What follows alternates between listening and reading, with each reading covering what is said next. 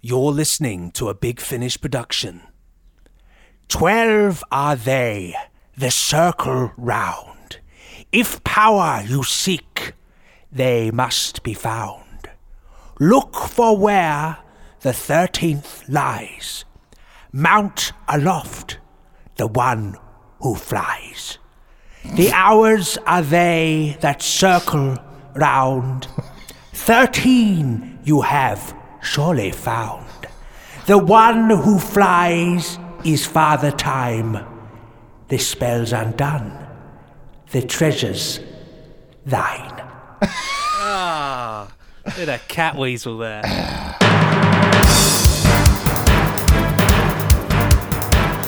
This is the Big Finish podcast, official release date 28th of January 2018.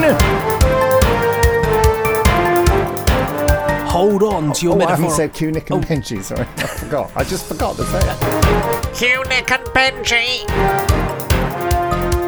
Hold on to your metaphorical audio hats. It's time for podcastery of the highest order from we happy few at Big Finish Productions. The people who bring you the best audio drama and audiobooks in this demi-quadrant of the cosmosphere. I'm Benji Clifford, and he is Nick Briggs. And I can prove it. I hope you can, otherwise there will be a court case followed by a swift arrest. No, the arrest to be before. Either way, you'd be in trouble. But how can you prove it? By speaking aloud the sacred 7 truths of Big Finish. And what are they, Brother Nick? Well, we can't have 2 cat weasels, hold on. That's never stopped me before. Doctor Who, Torchwood, Blake 7, Dark Shadows, The Avengers, The Prisoner, The Omega Factor, Survivors. It's more than 7, Nick. You know what, I lied. There are many more truths of Big Finish. Seemingly countless audio things, including classic stuff like Dracula, Frankenstein, The Phantom of the Opera, I won't sing the tune, the works of Shakespeare, H.G. Wells, Sir Arthur Conan Doyle, loads of stuff. Check us out at bigfinish.com.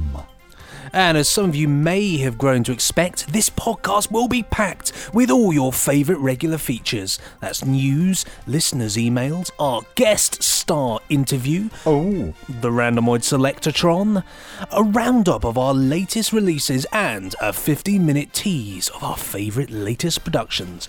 That's right. Favourite wasn't even in that sentence. I thought made it up. It was a lovely addition. Favourite. Keep it in. Let's use it a lot. That's favourite right. And our favourite guest star, favourite interview is with Burn favourite Gorman, who plays Owen, favourite, in Torchwood. It's quite a coup for us that these in April's full cast audio drama release, Believe. Let's have a listen to the trailer for that, actually. Coming soon from Big Finish Productions, Torchwood. Believe. Believe. Believe. Believe. Believe. This is my message to the world. The stars are waiting. They think that mankind is at a dead end here on Earth and that we should leave it all behind. Go away. Just go away. My name is Gwen Cooper. I'm here to help. You're such an idiot. Every step of the way you've made it worse. Look at what we've done here. They've been listening for years and watching and waiting. We need to look into this. I'm from out there. I've seen the future they're talking about, lived it. Don't give up on this. That's what they're stealing from these people. Lives.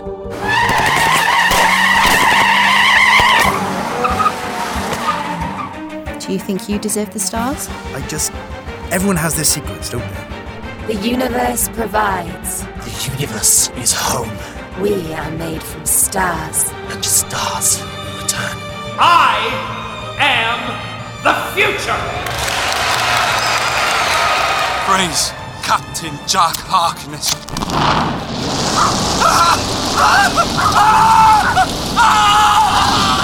Big Finish. We love stories. You're Torchwood. Oh, no, so secret. Yes, we are. Nice. Lots been going around there on the old social media. Lovely little funky animated Believe stuff. Yeah. Okay. You'll be seeing a lot of that, I expect. And this week, then, our 15-minute drama tease is from our Doctor Who short trips range. So Nicola Bryant, as you may well know as the Doctor's companion, Perry, performs the authentic experience. a Sixth Doctor story written by Dan Starkey. Yes, Strax the Sontaran got himself a keyboard and then got typing. And here's a sneaky preview. Coming soon from Big Finish Productions, Doctor Who Short Trips. The authentic experience. Perry's heels clanked along the gunmetal balcony on which the TARDIS had materialised, and she stopped to look down at the concourse of the spaceport below. Hordes of commuters swarmed from one transmat station to the other, some breaking away from the crowd and dashing in neurotic shoals, others trudging with a more unenthused, fatalistic air. Vast and bustling, it reminded her of being back in New York, of Grand Central Station at rush hour, but with significantly less grandeur. Pesky typewriters, sorry. So yes, all that is coming up later. In the meantime, guess what? Is this the ruddy news, Nick? It flipping well is, Benji. Welcome to our desk of news. And the first item in my rather snazzy in tray is the news that Louise Jameson will be appearing as a special guest at our Big Finish Day 2018 convention in Derby at the Quad on the 3rd of November this year. Yes, Louise is one of our favourite people. You'll know her as legendary Fourth Doctor companion Leela, and you may also know her as Dr. Anne Reynolds in the Omega Factor, which I'm working on at the moment, and just explained to Benji that I've had a technical issue and lost the middle third of some music in episode 3. It's very annoying, so I have to do all that again. So sorry if it's late out. Yes, the Omega Factor. But we also know Lou as a talented writer and director. She's written episodes of Survivors and the Omega Factor for us. And she's directed some Doctor Who. And of course, she's created and directed the first of our Big Finish originals, Atta Girl. Here's one of my favourite bits of Lou. Well, not just her and me having a chat in a podcast from way back. Louise Jameson, you were laughing at the pop shield on my recorder. It looks like a very furry condom. That's what it looks like. Right, that's been recorded for posterity. How are you doing, Lou? I'm great. How are you? And mention of Atta Girl there, which brings us back nicely to the subject of Big Finish originals.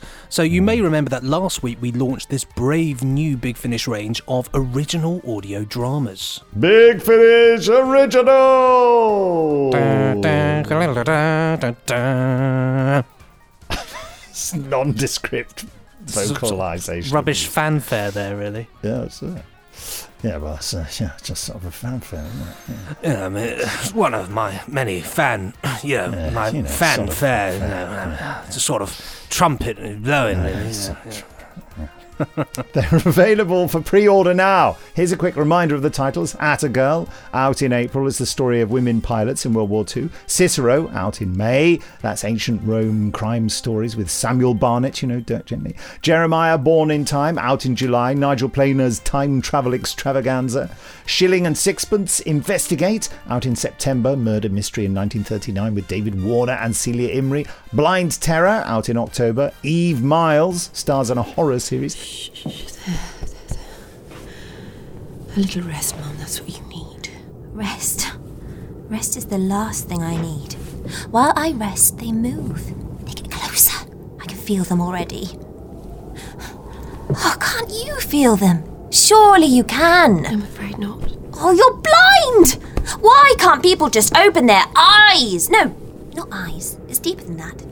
Why can't people just know? Please don't upset yourself. So calm, so reasonable. What's the point of you? You're frozen already. A block of ice and cheap crinoline fussing after people because she has nothing better to do!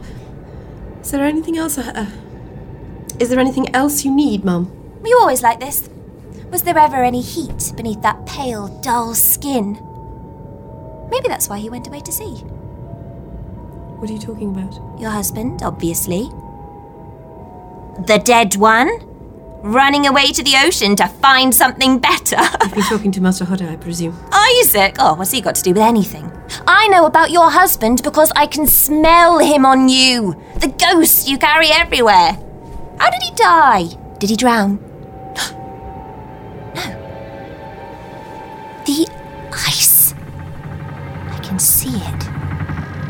He ran away from the Ice Queen and froze anyway. Oh, we never really escape our fate, do we?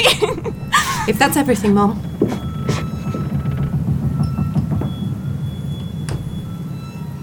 Then out in July 2019, Transference, a crime thriller with a difference. I wonder if there's a maverick in it. And finally, The Human Frontier, my very own science fiction epic, out in August 1999.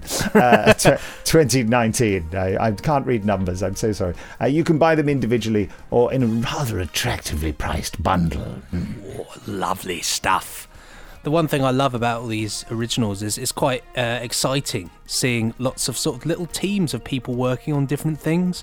And it's sort of nice, especially if you're on Twitter and you see people excited about all the projects going on, and it's lovely. It's just a lovely little thing to witness. Very special time, I think. Yes, I think so. And on the subject of the originals, last week we gave you a snippet of Attagirl producer Helen Goldwyn and Attagirl actor Amy Downham chatting to Nick about the series. So this week we rejoin them for more tantalising inside information. Was it a good atmosphere in studio? Well, obviously you're going to say yes, you're not going to say it was horrible. But I mean, what was it like? Can you describe it, both of you? All I can honestly say, obviously I've worked on so many of these dramas with Big Finish and I've loved and adored them all, but because this was my pet project and it was such a labour of love and we put so much research and work into it, that was a great fulfilling feeling. But the atmosphere, because everyone was so passionate about the script and the women were so excited to have these three-dimensional roles and to be playing characters who were not just hankering after a relationship, they were hankering after flying. They were passionate about something completely unusual, really, in drama, and it was a very electric, magical vibe, I would say, on all 4 days of recording. Yeah, I remember Louise saying it was very efficient. Efficient? Yeah, it's because of all the women. That's very sexist, obviously. Very sexist. Well, and Lou was directing, wasn't she? Yeah, she was. Yeah, and also playing my mother. Yeah. And she's. I know from directing her, she's incredibly insightful. I don't think I've ever been directed by her. She's very nurturing and always makes sure that you know that you're in a safe space, and very encouraging. And, I don't think she would never say anything that would make you feel uncomfortable or make you feel like you weren't good enough. I think that's what she's a pro at, actually, in life as well as a director. I would say I observed her directing for the first time in this context, and I really learnt a lot from it, because she would be off mic and she would say to those of us in the booth, "Oh, I don't want him to do it like that." And then she would go back on mic and say, "Oh, how you were doing it was in that first bit was brilliant, and so for the next bit, what I'd like is to just heighten it a little bit." She would give nothing but positive directives, and I really thought that is quite a skill to navigate, to never ever say to someone, "I don't like how you're doing it," but to give them a direction that then makes them understand that they need to do it differently. Yeah. I feel I'm learning something. She's the queen of that. She was brilliant at it. What are people going to love about it? Oh, it's full of wit, it's full of warmth, it's full of camaraderie, courage, vulnerability. All the women have got multifaceted characters and their own agendas and stuff going on in the background that's implied. There are all sorts of strands there ready for series 2. But I really hope that these women, with all their flaws and all their positives, that people will really know them, they will recognise them as being real. Yeah, I think it deals with a lot of important issues of that time, about equality, and about the time, what life was like for women at that time, in the war and out of the war, and the differences that men, male pilots and female pilots experienced. And actually by 1943 they were both getting equal pay, which I think is the first time that's ever happened, isn't it? Yeah, I believe so. One of the first. So I think the importance socially, it's very relevant to me anyway for what's happening at the moment, and it's very it's good timing for it to come out now, I think. And it is about the potential of women. It's inspirational for anyone in any definitely. era, men and women, that, we're all striving to be equalists. I prefer that term to feminists. We're all striving to be equal, and to see the potential of these women, and that they were given that opportunity to show that they could fly the same planes as the men with the same degree of courage and skill, coming from a background where they were not allowed to do anything much at all. I think it just is a great example of the great potential of women to enhance our society even more. And finally, just a remind. I meant reminder. Just a remind. I'm gonna champion that phrase. I'm just gonna give you a remind. Hi there. Just a remind. Just a reminder that Doctor Who Short Trips, The Authentic Experience, is out this week. It's written by Dan Starkey, as Benji said earlier, and performed by Nicola Bryant. Brilliant Nicola Bryant. And we're giving you a 15-minute tease of it at the end of this very podcast. Brilliant performance by Nicola. Naturally, as I said, she is brilliant. Brilliant Bryant. And this week, what am I talking about? I'm just making up the script. And that's the end of the news for this week. More news will, of course, be along next week. But in the meantime, I'm going to pat the news on the back for delivering some wonderful nuggets, stick it in a shoebox, attach some wheels to it, and kick it down the road where we'll take it on. It'll go on a magical adventure. Somewhere, turn up somewhere, won't it? Yes. Well, if you know where it's been, let us know. If you don't know where the news is, it'll probably be back next week. That was genius. Time now for listeners' emails. Here it comes, arguably the best bit of the podcast. Emails. I am just so ruddy crazy about them. And all you have to do to join us is to email us at podcast@bigfinish.com. That's podcast, squiggly A, bigfinish, little dot, com. Yeah. And first up then, this one is from Simon Blue. Good name, that. Sounds like a bit of a rock star sort of name, Yes, and next Simon up, here's the single from Simon Blue with Happy Days. It's sort of Simon Blue here. Sort of, feeling blue. So I thought I'd write an email. Yeah, why not? Hello, Nick and Ben. Hello, Nick and Benji. I was so excited about the announcement of Gallifrey Time War that I decided to re-listen to one of my all-time favourite stories in the whole existence. Gallifrey, Intervention Earth, and Gallifrey Enemy Lines. And they are truly the things of beauty that take audio format to a whole new level of epicness. Magnificent acting, brilliant storytelling, astonishing production values, and simply gorgeous music and sound design from Ian Morris and Rhys Downing. Opening theme is a masterpiece. I just love so many things about these releases, from timey-wiminess of the plot to fabulous covers. And I have one question. Will Juliet Landau ever return to play the third Romana? I think she was simply amazing. I don't think there are any plans. I think, we're going with the second Romana at the moment. Yeah, no plans for that. But yeah, she's brilliant. So there we go. There's the answer right there from the Briggs's mouth. And one more thing he says here. Answer, yeah. Just, just one more thing. I mean, yes, a sort of, one more thing. Just wanted to say thank you for all your Blake 7 releases, especially the Liberator Chronicles. I think this format works very nicely here. Always interesting to explore complicated characters and situations from that perspective. And Blake 7 certainly has lots and lots of complicated characters and situations. Mm-hmm. Are there any plans to continue the Chronicles? I think it'd be lovely to explore the time of the first 2 seasons in that format, whilst the latter 2 enjoying their feast of full cast audios. That there from B Fan for Life, Simon Blue, sent from the void beyond the mind.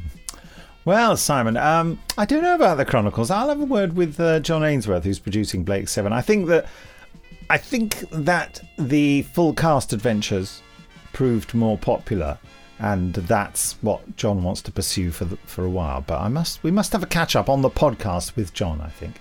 Anyone, anyway, anyone. I'll have a catch up with anyone. Anybody? No? Yeah, sort of anyone, really. Yeah, Here's one from James Macaronis. Hey! As soon as I saw that, hey Macarena, hey! Yes. Mrs. Briggs and Clifford, just writing to say that it's a wild time to be a Big Finish listener. Woo!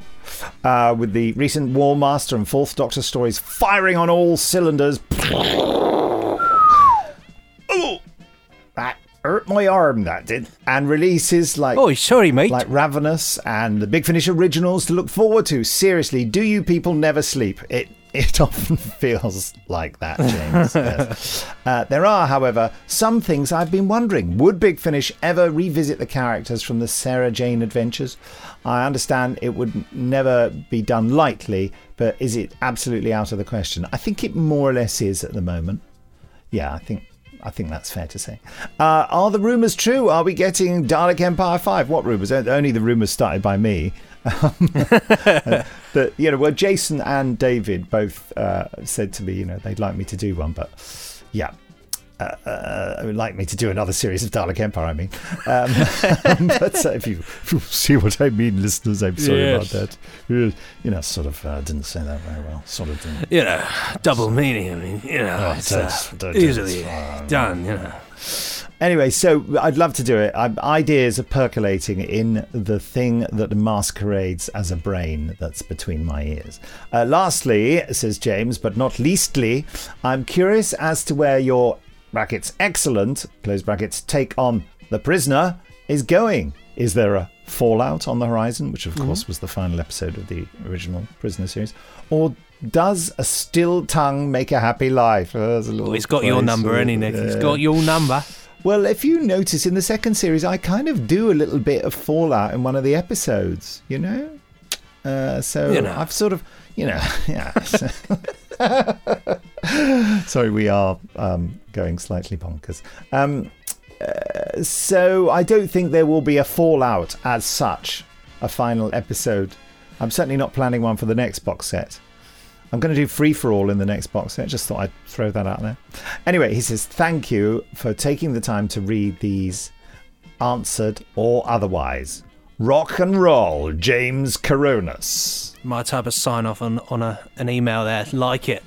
Cheers, James. Well done, James. And finally, there's one from Andrew Buxton.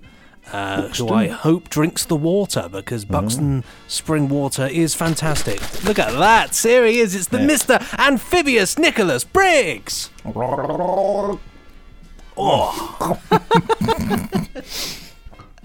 Shall I tell you a secret about this water? I've been away from this shed for 2 weeks. It gets so cold. It's the same bottle of water I had 2 weeks ago in the podcast. Oh, no. It's just here. But it's absolute, even though the heater's on, it's absolutely freezing cold. It's kept. It's not gone stagnant then. No. No, it's fine. It's all got algae in it. A couple of frogs. That, yeah. Oh, God, goodness me. I told you about that book I was reading about the Battle of Trafalgar. On long voyages, the water supply used to basically be so thick with algae that officers would strain the water through their handkerchief. Oh, that's vile. And have to hold their nose while drinking it, because it smelt so foul that to sniff it would make you instantly... It's not awful. It's that and in a rough thing. sea as well, I suppose it's that line, isn't it? The thin line between sacrifice, death, or huge sacrifice of having to drink it. Well, yeah, I mean, because you couldn't drink the salt water without going mad. Yeah. Well, you do. You just have to do it, don't you? You have to get on with it. You have to hold your nose and strain the algae. That sounds like a metaphor for something. It's one for a T-shirt, isn't it? If ever I heard one. Hold your nose and strain the algae. We're launching that as a new catchphrase. By the way, you can buy Buck Up T-shirts. Absolutely. Cheeky plug. I like. We must put the, talking of catchphrases, we must put a link in again to that. Oh, you've frozen. In the podcast news story. I hope you come back, Nick. Yeah. Otherwise it will be oh, hello. You froze there. You froze. I thought he's looking very intently at me. Yeah. It's sort of, just sort of. Sort of, Yeah. Where were we in this sort of email? So we were at the start. Okay, you just said hi, Nick and Benji. So this is from Andrew Buxton. Hi, Nick and Benji. It's Benji with 2 eyes there. I like it. That's quite Benji. funky. And because it's next to a J with a dot as well, it's like Looks a sort like of. three. It's like a bit of a. Looks like it's whizzing along. Lord, let's discuss the eyes in this email. I say you have wonderful eyes. So Nick and Benji, Lords of the Podcast. Lords of the Podcast. Needs a bit of organ, doesn't it? It does. Everything needs a bit of organ. I'm emailing to express my thanks and gratitude to Big Finish for introducing me to the world of Survivors. Survivors. Yes, good stuff. Survivors. Sort of great box set. Before stumbling across the series on the Big Finish website, I'd never heard of this cult classic. Wow. After listening to the free first episode, I was hooked. I bought the original TV series on DVD and had a post-apocalyptic binge. Funny you should say that, because my friend Tom, who's my oldest friend, popped round the other day. And we normally... He's 930. He is. He's in a coffin, and we wheel him round every now and then. But he likes to watch old cult series with me, and we tend to watch things. And I introduce him to things that he might not have seen before. And he asked specifically, he said, you've mentioned Survivors before because you worked on it. I'd really like to actually see what it's all about. So we sat down and we watched the first episode of Survivors, which I think is called The Four Horsemen. There were going to be 5, but the BBC budgets couldn't. Budget cuts, yeah. And I think there was a 5th one, but he got lost in the canteen. These things happen, and then the next day he sent me a text. He said, "Do you know what? It's really stuck with me, that episode. I've really enjoyed it. I think I'm going to have to get the box set and crack on." So, if you've not checked out Survivors, both the audios and the TV series, definitely give it a go. Groundbreaking telly. You'll spot quite a few well-known people on there. Yeah. So yes, continuing Andrew's email here, it says, I've now worked my way through the Big Finish series to date and have thoroughly enjoyed it. My molecules have been utterly tingled. Big Finish has done such a fantastic job of continuing and expanding this British saga. I'm constantly amazed with the way in which fantastic new characters have been entwined and threaded into the lives and journey of the original trio. Well done to all involved. I have one quick question. Will other original characters such as Charles and Pet, played by Dennis Lill and Lorna Lewis in the TV series, ever feature in a Big Finish box set? Thanks again, Andrew Buxton. Well, first of all, I must apologise. There's some strange... I don't know whether you've been hearing them. There's some people sort of cutting up bricks or something, building a house. And one of them is sneezing and he keeps going, ah! So you just keep... So it's like... Ah! Ah! It's just really weird. It's a judo going on out there. I thought you were going to say, "This man, he's building a house and he keeps sneezing, and one of them is Dennis Lill." He's just going to come over and record some lines. I don't think there are any plans for that, but I said, it's just one of those answers. It's just one of those, sort of answers. Sort of answer, Yes. Nothing more to be said. Thing. Yeah. That's the, good idea, no plans, wouldn't rule it out. I like Charles. Charles and Pet, fun characters. Charles, real action guy, like real man with a plan, cunning plan, questionable plans, but nevertheless. Plan, yes. It's sort of always got a plan, easy, said and done. And, well, there you have it. I mean, it's the, end of the emails. And what fantastic emails they are. So thanks to everybody that sent them in. And, what are we going to do with those emails? Seeing as we talked about Survivors, what else can we do? I'm going to stick it in the saddlebags of my horse and send it on its way. Look at that. Sending it on its way from Whitecross, heading towards plague-riddled London, where it will meet Trigger in a tunnel. And, That's some Scooby-Doo, sorry. Survivors, the Hanna-Barbera version. Raggy! Oh, Raggy! Raggy the plague! Oh, yikes! Time now for our guest star interview. This April, Gorman returns to Torchwood as Owen Harper, and we're very delighted to have him back on board. During the recording, Scott Handcock made time to chat with Byrne, who talks about the fun and the banter of the team, the love of Torchwood, and how much he's enjoyed working with Big Finish. All conducted at gunpoint. No, sorry. Over to you, Scott. Hello, my name is Scott Hancock. Welcome to this special little edition of the Big Finish podcast, and I'm joined by the wonderful Gorman. Thank you for calling me wonderful. Well, you are. Thank you for coming very in. Nice. Welcome back to the Big Finish world. Thank you. Always a pleasure to be here. Reached the end of a second studio day, and we've just sprung a podcast on you. How are you feeling? Good, exhilarated, exhausted at the same time. Yeah, it's always great fun. Great fun.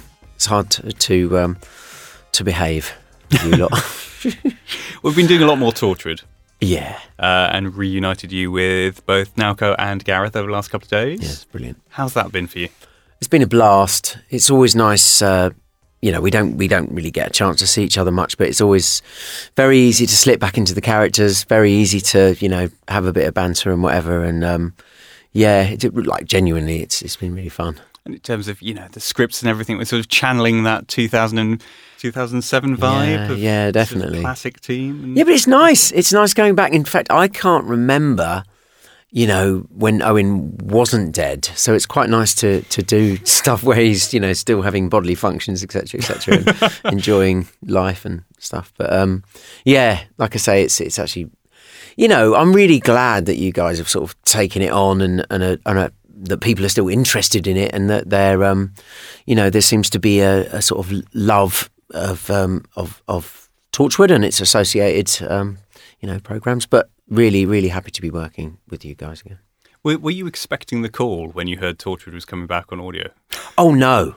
No, absolutely not. I mean, like I've said this before, but Owen was always, we all know what a sort of snarky arsehole he is. And, he was the only team never to sort of cross over into Doctor Who because of the tone. Owen brought a certain tone with him. So I always thought, well, no, it's fine. I was happy to see it go on in its different incarnations. So it's actually really nice to slip back into those shoes again. It's interesting in a sort of studio environment seeing you struggle sometimes with the character. Not in terms of recovering it, but just because he is so unpleasant at times. And he just your doesn't instinct is think, to try and does find he? the niceness in someone. Yeah, or at least the sense. He does some outrageous things and he doesn't think about it. He just doesn't think. In particular, in this particular one of the episodes we did, there's an issue which is, it's a... He's insensitive. He's insensitive and he's inappropriate, and he wants to get the job done at whatever means necessary, and that just, that makes him a bit of an arsehole, unfortunately. Should I? But not you. Well, that's debatable. I do remember the first time we had you in, you sort of took James aside and went, everyone thinks I'm the character, that's don't right. they? Yeah, people do think I'm a bit like him, unfortunately. I've actually had a few scrapes with people going, "Oh, you're that knobhead, aren't you?" Yes, that's right. To be honest, like I say, it was always, it was always written really well when we had the original scripts and stuff. So, with Russell T and Chris Chibnall and, Joe Lidston, great writers. So it's lovely returning to the characters with new writers, with new ideas and new momentum, new energy. It's just really good fun. Is it weird reducing it to the audio medium? Or expanding I shouldn't say this, but somehow we can do things which would be very, very, very expensive to do, like what we've just done today on James's script. This, I don't know if we can talk about it, but, there would be this huge, great big practical or CGI effect, which would take a lot of time, a lot of energy and a lot of money. And actually we can do it in a few scenes, conjure that up. I listen to a lot of radio and a lot of podcasts, and I always find that, it's the sort of intimacy of it that I really enjoy. You can go places where you wouldn't necessarily go if you were watching or being prescribed by your TV or film. So yeah, I love doing it. It's great. And I've also realised more and more over the last few days how much of a geek you are, particularly when it comes to Doctor Who. When you're cracking Terry Nation gags, I think it's fair to say you know your stuff. Well, I'll just keep it hidden. But no, I'm a geek, loud and proud. But yeah, it's just nice being back in the universe again. Yeah, there must be an inclination to sort of do some Who stuff, and particularly with the amount Big Finish is doing, there must be something we can get you in to play different, something very non-Owen. Yeah, I mean, I've thought about it again. It's always in the past, the tone of Owen. I've always thought he doesn't translate. He doesn't transfer, but. Who knows? I'm really excited about the new incarnation of Who, with Jodie and with Chris and with everyone involved on the TV version of it. So who knows? I mean, never say never. Perhaps one day you guys will have me doing something else. But I'm just happy to be along for the ride, really.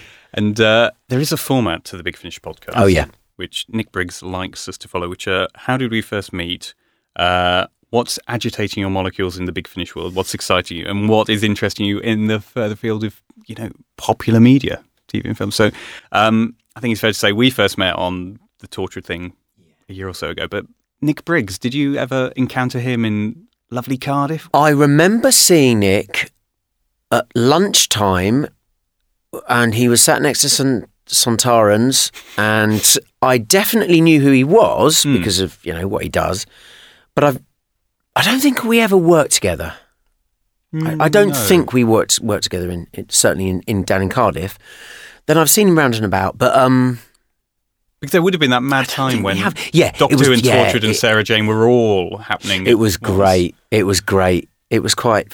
It was like the old studio system in Hollywood, except it was in Cardiff. You go to Canteen and you'd see this and that, and we didn't sort of meet that often, but you definitely knew, as somebody who loves the show, there was a feeling of real creativity and really sort of inclusive excitement that we were all working on this, great big thing together in whatever form that might take. And but no, I'm obviously aware of Nick's work. And in terms of Big Finish, how aware of you of the sort of output? I'm very aware of Big Finish's output. I don't often say start at the beginning and go, okay, well, I'm going to go with this particular doctor, but I sort of, actors love working with you. You get great actors in. It's a great vibe here. It's very easy. I don't mean the work is easy. I just mean that the atmosphere you create is easy. So, on one day you'll have, Sheridan Smith in, and then the next day you'll have, somebody else in. It feels like a bit of a top class rep, It really does. And so yeah, I'm always glad to be part of that. And in terms of the wider world, what's entertaining you at the moment? Are there any TV programs or? Yeah, my kid is 11 now, so he introduced me to Rick and Morty, and I was. I'd have thought that would be the other way around. Yeah, it's funny, isn't it? Yeah, that's right. He's way ahead of me now. He was like, Dad, I think you'd like this. Dan Harmon's involved, and I was like, yeah, okay. So yeah, that's what my current, what I'm currently laughing at, really. But yeah, I don't know. Apart from that, I just try and keep my finger on the pulse. But there's so much now, so much now. That's it. Netflix. Mindhunter. Have you come across that? You mentioned this yesterday. Yeah, you got to see it. And I got it confused with Mindhorn, which was the both Julian of them Barrett thing. together. But yeah. And we keep getting you back as Owen, which is really exciting. Is there anything you'd like us to do with Owen and Torture Range that we haven't already? The scenes that I really respond to are the ones where it is a one-on-one with a member of the team, or PC Andy or whatever, where we're actually kind of shooting the bleep, as it were, and where you allow the sort of idiosyncrasies of the characters to come through. Owen's kind of snarky, whatever, but they do actually connect. They're just talking about about trivial stuff. That's what I like. I like that feeling of they're a team. They work together, they see each other all the time, and there's a sort of banter, but there's also a real fondness and I, dare I say it, love between them. which, you either get or you don't on a job. Sometimes you click with the actors, sometimes you don't. But on this particular mothership, I think we all had a great time doing it. So we've got great, very, very fond memories of it. And also we really misbehaved and had good time. You still do? Sure. Yeah. But we also take it incredibly seriously and we really respect everyone who's involved, the creatives, from the top to the bottom, really. Long may it continue. On that note, that lovely heartfelt note, Gorman, thank you very much for joining us. Cheers, dude. And now crisps.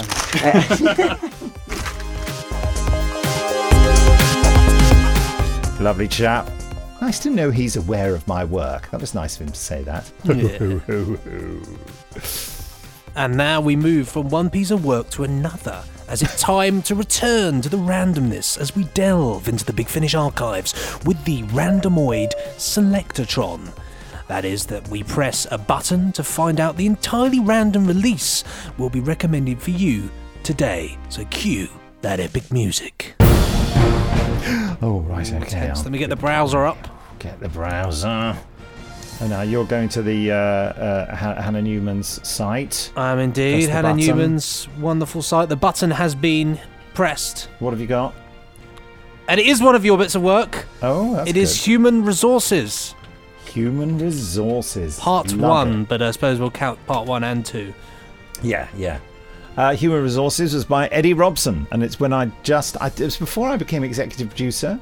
I was just producer of the Paul McGann, the new Paul McGann range then, which was this whole thing that it was pre-purchased by Radio 7 at the time. It's called BBC 7, I think they called it, and then they rebranded to Radio 7. It's BBC Radio 4 Extra, who I do some announcing for actually now. Which you phoned me from the other day. Yes, I did. What do you want? I'm really. You have to make it quick. I'm in the middle of something. That's what I What said, do you want? You phoned me. Oh, did I? Oh, sorry. I was just sitting down to do my announcing, and my producer was looking at me like, "What are you doing? Making a phone call?" I was like, "So it wasn't me." And then you said, "It was you." Oh, it was funny. That was really weird. Sorry about that. But that day. I did several things like that because I also did. I was putting on my coat in the rain or something, and I was holding my phone and desperate not to drop it, and I squeezed it really hard and found that by doing that, it calls the police. No. Oh, yes, it does. Yeah. It went. Yep. And then a voice said, "Which emergency service do you require?" I went, "What? No, nothing. I've just accidentally said, please end this call now." Oh God, I did it the other day because I found out that you could do that, and me being sort of stupid, I thought, "Oh, what, you can do that." It did the holdy down thing, and of course it made the weird siren noise. It goes. Oh, it's horrible. It's like you've just trod on several cats. Yeah, and then you trod on one cat, and then you think, "Oh goodness!" You get out of the way, and you move, and there's another one behind you, and then another one.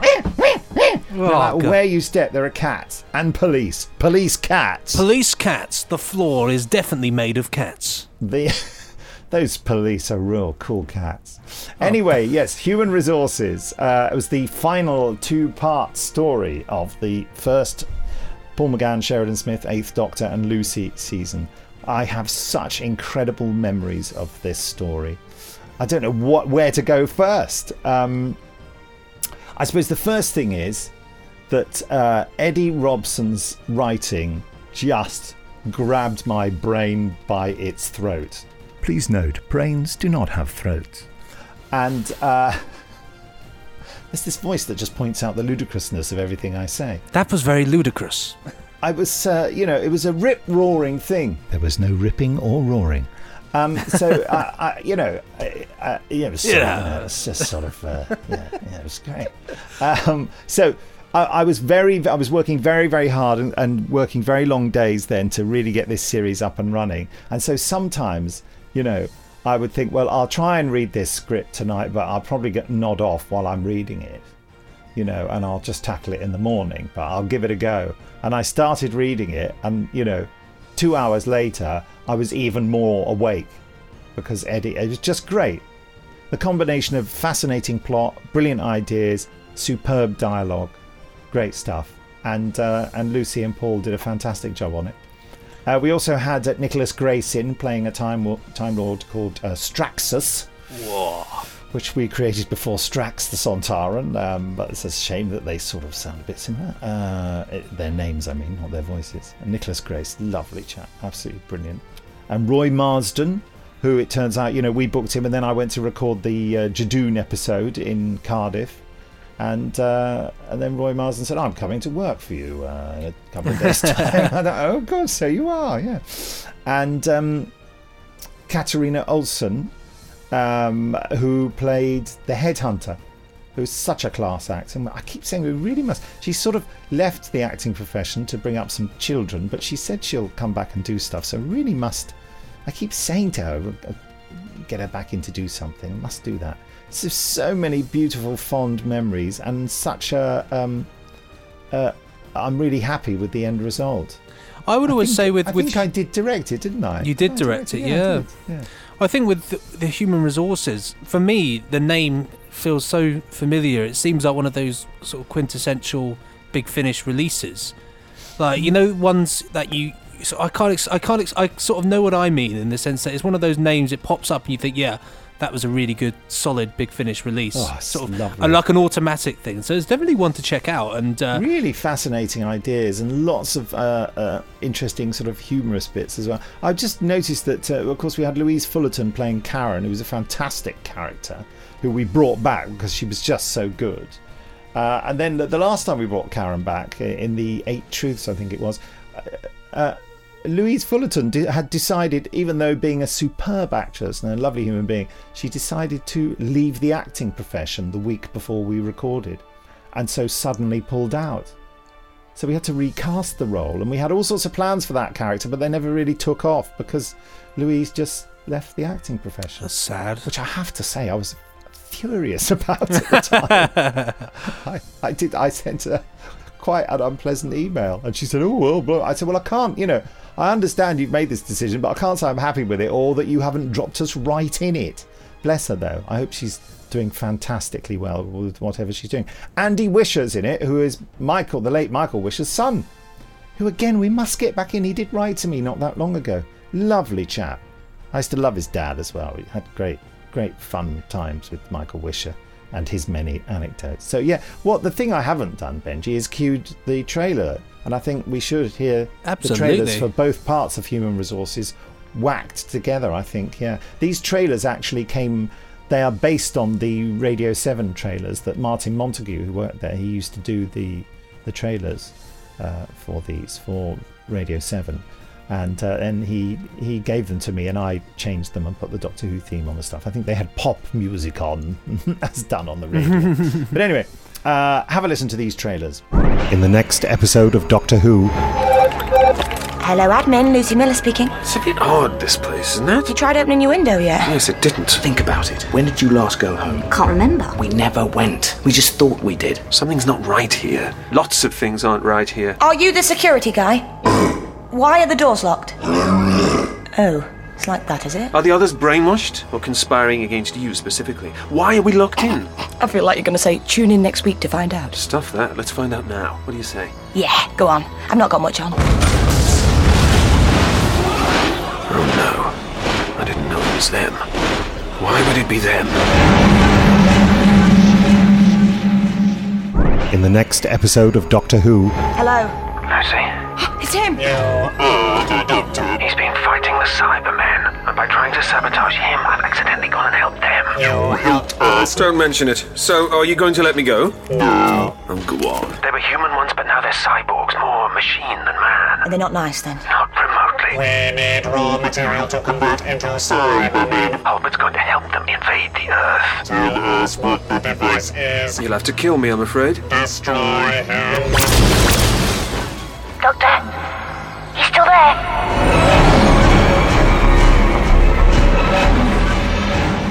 Do you remember when you first heard Human Resources? It's a long time ago for you, isn't it? It's 2007. You were probably only 13 or something. I was very young, yeah.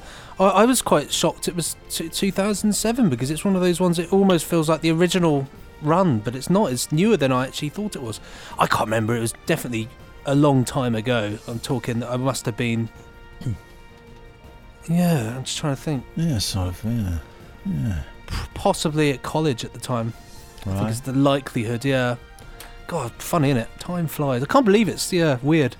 But it's a cracking... But this was, cracking story, though. That's the thing. I loved those scripts for that series. That was the first time I'd produced a series of Doctor Who for Big Finish. Really? And it was a huge... Yeah. I mean, I directed and produced Dalek Empire and stuff, but actually taking this on board with Alan Barnes and Barnaby Edwards. Barney did all the casting and half the directing. I don't mean we said alternate words to the actors. Now on to episode 2, and Barney's doing this. Alternate scenes. No. I tell you what, I love with this. I'd love, especially Human Resources Part 2. Absolutely love Alex Mallinson's cover art. I think that is a thing of beauty. I mean, isn't it?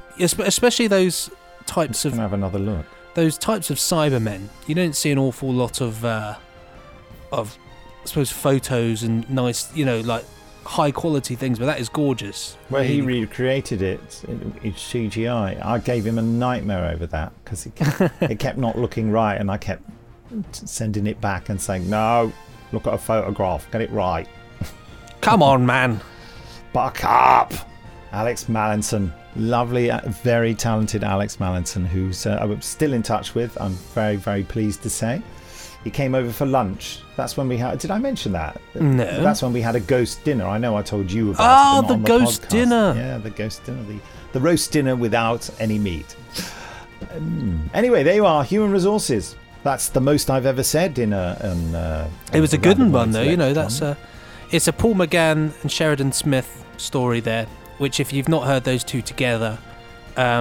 you need to buck up and get on your Big Finish, because when they met, it was my day. So there we have it. Human Resources Part 1 and Part 2. You can get them on the Big Finish website.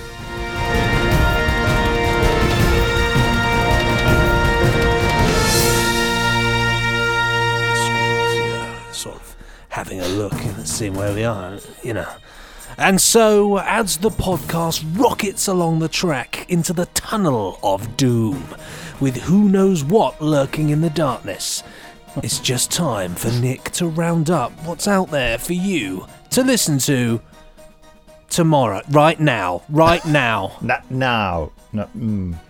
Get in! The Diary of River Song Series 3, starring I don't know why I wrote Get In! Get In! Get In! Starring the 5th Doctor, Peter Davison. The incomparable Alex Kingston is just so brilliant in this, as always. We gave you a 15-minute preview of it last week, so, go on, enjoy your ear experience. Ear experience. The 4th Doctor, Series 7, Box Set 1. What a collection of great adventures. Yeah. Getting superb reviews. Brilliant stuff with Vok robots, a weird hospital where nothing is as it seems. And some seriously, cyberpunk alien action. How can you resist Tom Baker? Don't miss it. Peter Davison and his gang, he's a famous gang member, on superb form in Kingdom of Lies. Tegan, Adric, Nissa, brilliant. What a rip-roaring caper this one is. And Blake 7, Crossfire Part 2, and Blake 7, The Way Ahead. It's like it's the 40th anniversary of Blake 7 or something. Full cast, pure, vintage, space adventure. Love it, and there you go. And thanks for that, Nick. So just before we launch into the first 15 minutes of our short trips adventure, The Authentic Experience, narrated by the utterly superb Nicola Bryant, we must do a trailer for this podcast. Oh, yes, that's right. Quite, yes. Stop the move. I'm just going to gather my thoughts and have a sip of water. Yeah, this sort of trailer, my joy for a... trainer. Yeah, I had a lunch today with 3 different types of hummus. They said, we're trying something new, 3 different types of hummus. But there was less bread, so it's got this mass of hummus and no bread to eat it with. It didn't have that horrible sort of pinky hummus. It did. You know the type. Oh, I don't like it. It doesn't look nice, does it? No, it's a bit. Tastes it's nice. an odd one. I liked the taste. I like the I taste. don't mind it. I wouldn't. It's one of those things, I wouldn't pick it, but I like, But 3 times as much hummus. I thought you were going to look at me thinking I was some kind of like really uncultured person. Like, has he got that weird pinky hummus? You mean taramasalata? No. I might have said that had I not had pinky hummus today. And an orange one with paprika. I'm just avoiding doing the trailer. I tell you, coming up in this week's trailer from Big Fit. What am I saying? This week's trailer. This week's caravan. Coming up in this week's caravan, we look at retracting beds, shower units, and the fantastic multicolored gearbox. Which we don't have because we only drive automatics. Sorry, I'm going off the point. Coming up in this week's Big Finish podcast. Bada bing, bada boom, we talk about Big Finish Day 2018, where we announce a special guest. Special. And the rest of it's, sort of just... pretty rockety-doo-dah, isn't it? It's just, a sort of podcast, yeah. And the 15-minute tease is The Authentic Experience, a Doctor Who short trip written by Dan Starkey and read aloud with dramatic fervour by Nicola Bryant. We also rock into a little bit on the Big Finish originals, where we continue our Atta Girl feature this week. Yeah, where we go into more stuff with Helen Goldwyn and Amy Downham. We will talk to Nick a little bit later. And Bern Gorman is the special guest. Indeed. From Torchwood. Owen Harper from Torchwood, yeah. What do you think of that, Benji? Torchwood extravaganza. Love a bit of Torchwood. Lots going on with Torchwood at the moment, so do not miss out because, well, you'll miss out. So that was a sort of trailer for this sort of podcast, Oh, don't mumble, boy. Back up! So as Nick mumbles off into the background, allow me to introduce you to Nicola Bryant in The Authentic Experience by Dan Starkey.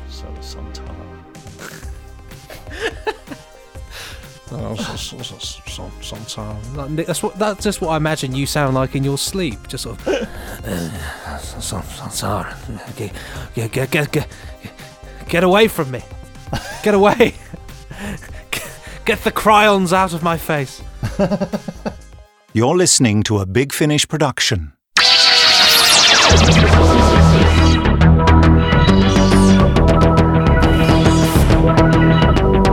Doctor Who, Short Trips, The Authentic Experience. Written by Dan Starkey, read by Nicola Bryant.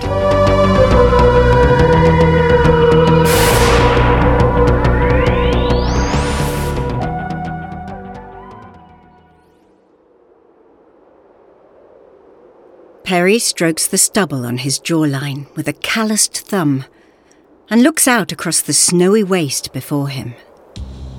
The sky has no colour, and the horizon is indistinct. He watches his breath freeze in front of him and then fade. The butt of his rifle chinks against the brass buttons of his greatcoat as he resumes his march. The other members of his platoon spare few words. Olaf and Sigurd are from the same village, and so share something in common to talk about. But the rest of them are like Perry. Irregulars, crawling across the icy wastes, fighting skirmishes in a war none of them can remember the reason for. Something to do with Fat King Gustav or one of his subordinate princelings. They laugh at Perry sometimes. The way the tears well up in his eyes every time he squeezes the trigger. The way he pauses in thought at pointless details on their march. A frozen leaf. The shape of a snow-draped tree in the distance. Words form on his lips, involuntarily. Salix, Macinites, Paikia abies. Latin? What is he? A priest? A doctor? He doesn't look like one with his heavy brow and broken teeth. He is a man apart. He trudges in the melting footsteps of the platoon, their dark coats blanched by the white expanse ahead, and the wind chills his bones. 10, 12 men crawling across the landscape like flies across a piece of blotting paper. Tiny dots in the emptiness.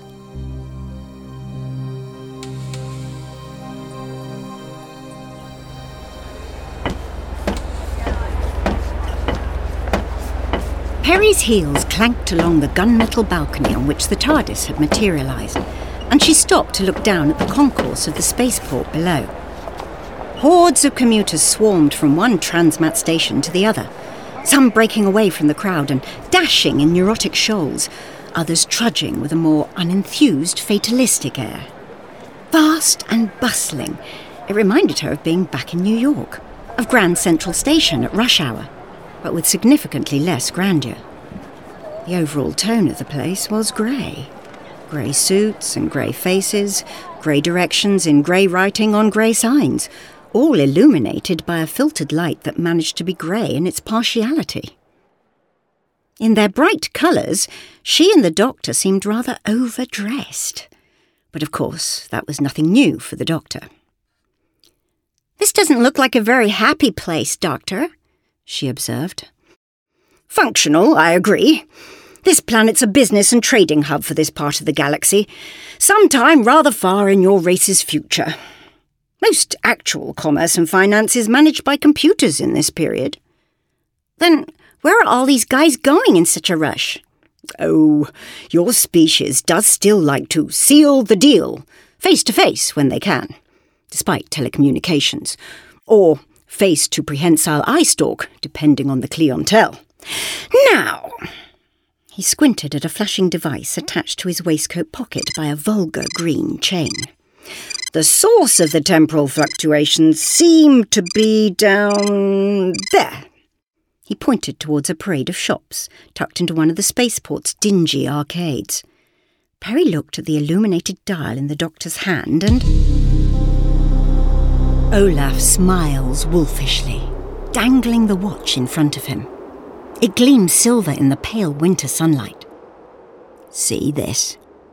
Most expensive thing I own. Engraved and everything. Can't read it, but who cares? Didn't bring any luck to the fella I took it off." He sees the disapproval in Perry's eyes and snorts. "What? You never taken a souvenir off the battlefield? He didn't need it anymore, did he?" He raises it to his ear, and his eyes shine with childlike glee as he listens to its faint tick.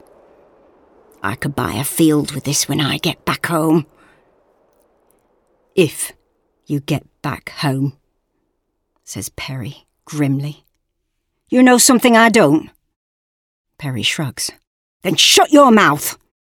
At least I've got a home. Where you from?" Perry has no answer. Olaf sniffs, then wraps the watch up in a rag, his stubby fingers moving with unusual delicacy. He stuffs it into the inside pocket of his uniform. There is a silence between them. Olaf looks into the whiteness and stamps his feet, and a thought occurs to him.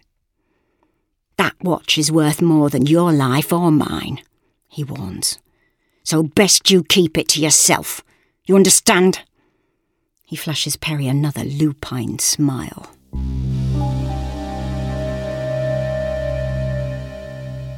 "You won't believe how cheap it is!"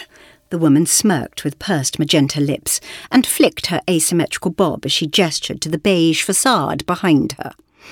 "Although we boast the authentic experience, rest assured that we take the highest care to preserve the safety of our clients." "So, tell me, Miss Ebo," the Doctor began. "Amy, please!" the woman snapped, about to resume her spiel. "This technology you're using, where did you get it?"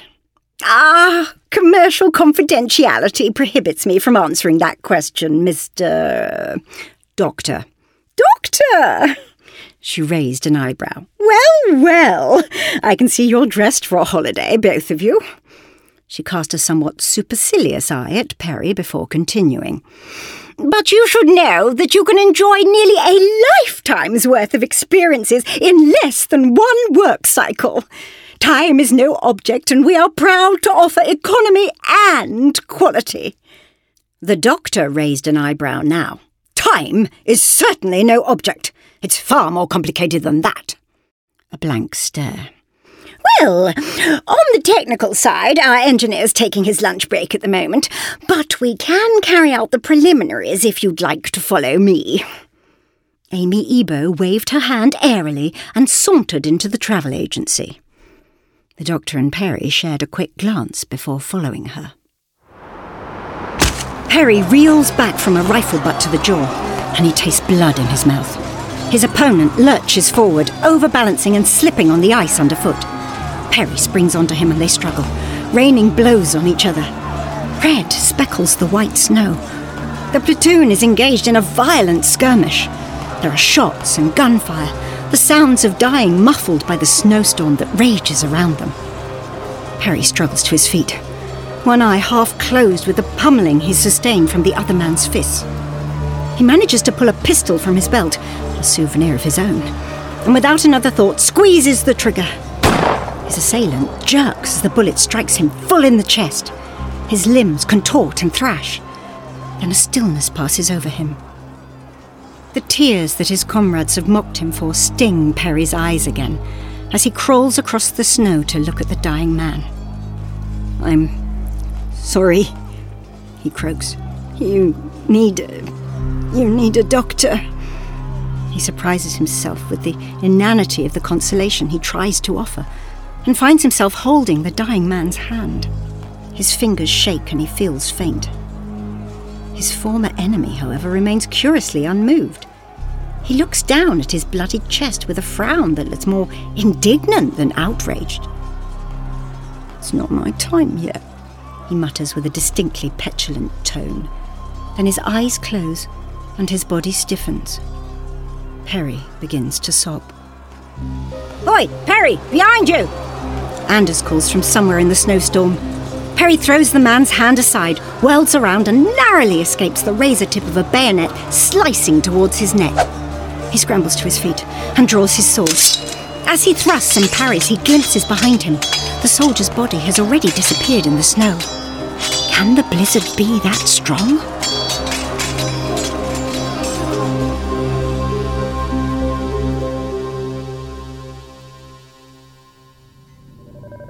The tourists lay in transparent caskets like sarcophagi around the edge of the stasis chamber. In the centre of the room, a control panel dotted with lights winked regularly. "And this is the stasis chamber itself," announced Amy Ebo with a flourish. The doctor strode into the centre of the room and prodded the control desk with obvious distaste. "A chronotopic projector? I haven't seen... This is Luconian, isn't it? Where did you find it?" For the first time, Ms. Ebo's air of polite condescension was disturbed. Best if you don't touch that, Doctor. It's a very sensitive piece of equipment." "A Luconian temporal manipulator. I thought they all disappeared along with their creators." "It's actually property of Exurus Holdings plc, our parent company, and I'd be grateful if you stepped away from it." Ms. Ebo's polite manner was becoming increasingly strained. "Who are the Luconians?" asked Perry, looking into the empty stasis booth. "Were the Luconians. Insectoid chaps, all bling and antennae. For such a technologically advanced race, they weren't all that bright in the end." Ms. Ebo folded her arms. "Well, Doctor, I have considerable experience in tourism in this sector of the galaxy, and I've never heard of them. As I have mentioned, this is private property. I'm getting the impression that you're not actually looking for a holiday." "A holiday?" The doctor was appalled. "You won't have heard of the Luconians because they never existed. Not in your timeline, anyway." Ms. Ebo laughed derisively. "We don't do trips to Crazy Town, I'm afraid." "They carried out unlicensed experiments in time travel using chronotopic projectors just like this." He indicated the control panel. And managed to erase themselves from history. I'm amazed that this bucket of bolts survived. It's a working paradox. Do you have any idea how dangerous it is? Ms. Ebo's hands moved to her hips. Look, before you start making accusations, this facility has a 100% safety record. All our tourists have a comprehensive induction and sign a disclaimer before starting their temporal adventures. And all for the fraction of the cost of a resort planet, I might add. Your business acumen is not matched by your grasp of temporal physics, Ms. Ebo. Where, or rather when, are these tourists going? Ye olde earth back in the day. Far too long ago to make any difference. It's all quite legal. I've got the paperwork. The doctor gave up listening to her and returned to the control panel. It's no good. I'm going to have to shut this all down. You're what? All trace of politeness had gone, and Ms. Ebo moved with some urgency towards the doctor. Perry saw that there was a situation to diffuse, and she moved to intercept the woman before she could interfere with the doctor. Hey, I'm sure we can all talk about this, Doctor. She tried to lay a reassuring hand on Ms. Ebo's shoulder, but the taller woman gave her an aggressive shove out of the way. Perry stumbled backwards and fell into the open stasis booth, which shut with a sharp click. The machine whirred into life around her, and a debilitating numbness washed over her. She was dimly aware of the doctor pushing past the now panicking travel agent and staring at her with concern through the transparent cover of her booth. Then her vision bleached to a featureless, brilliant white.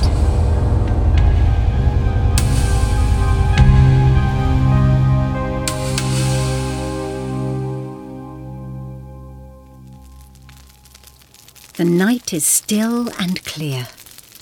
The stars shine bright above the snow-draped land, but Perry has no mind for them. He's been staring into the campfire for the past quarter of an hour.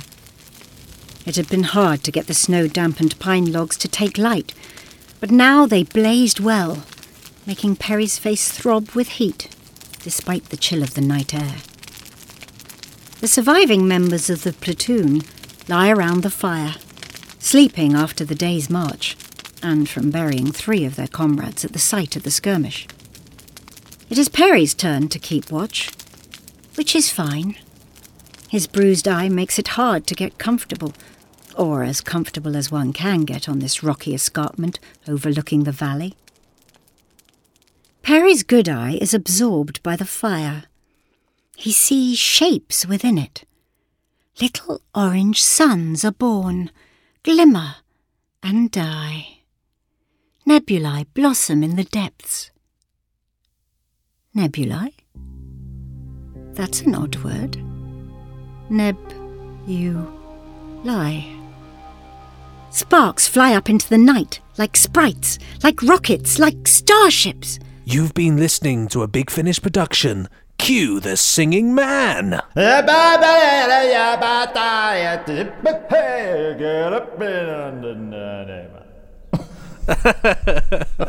Into despair.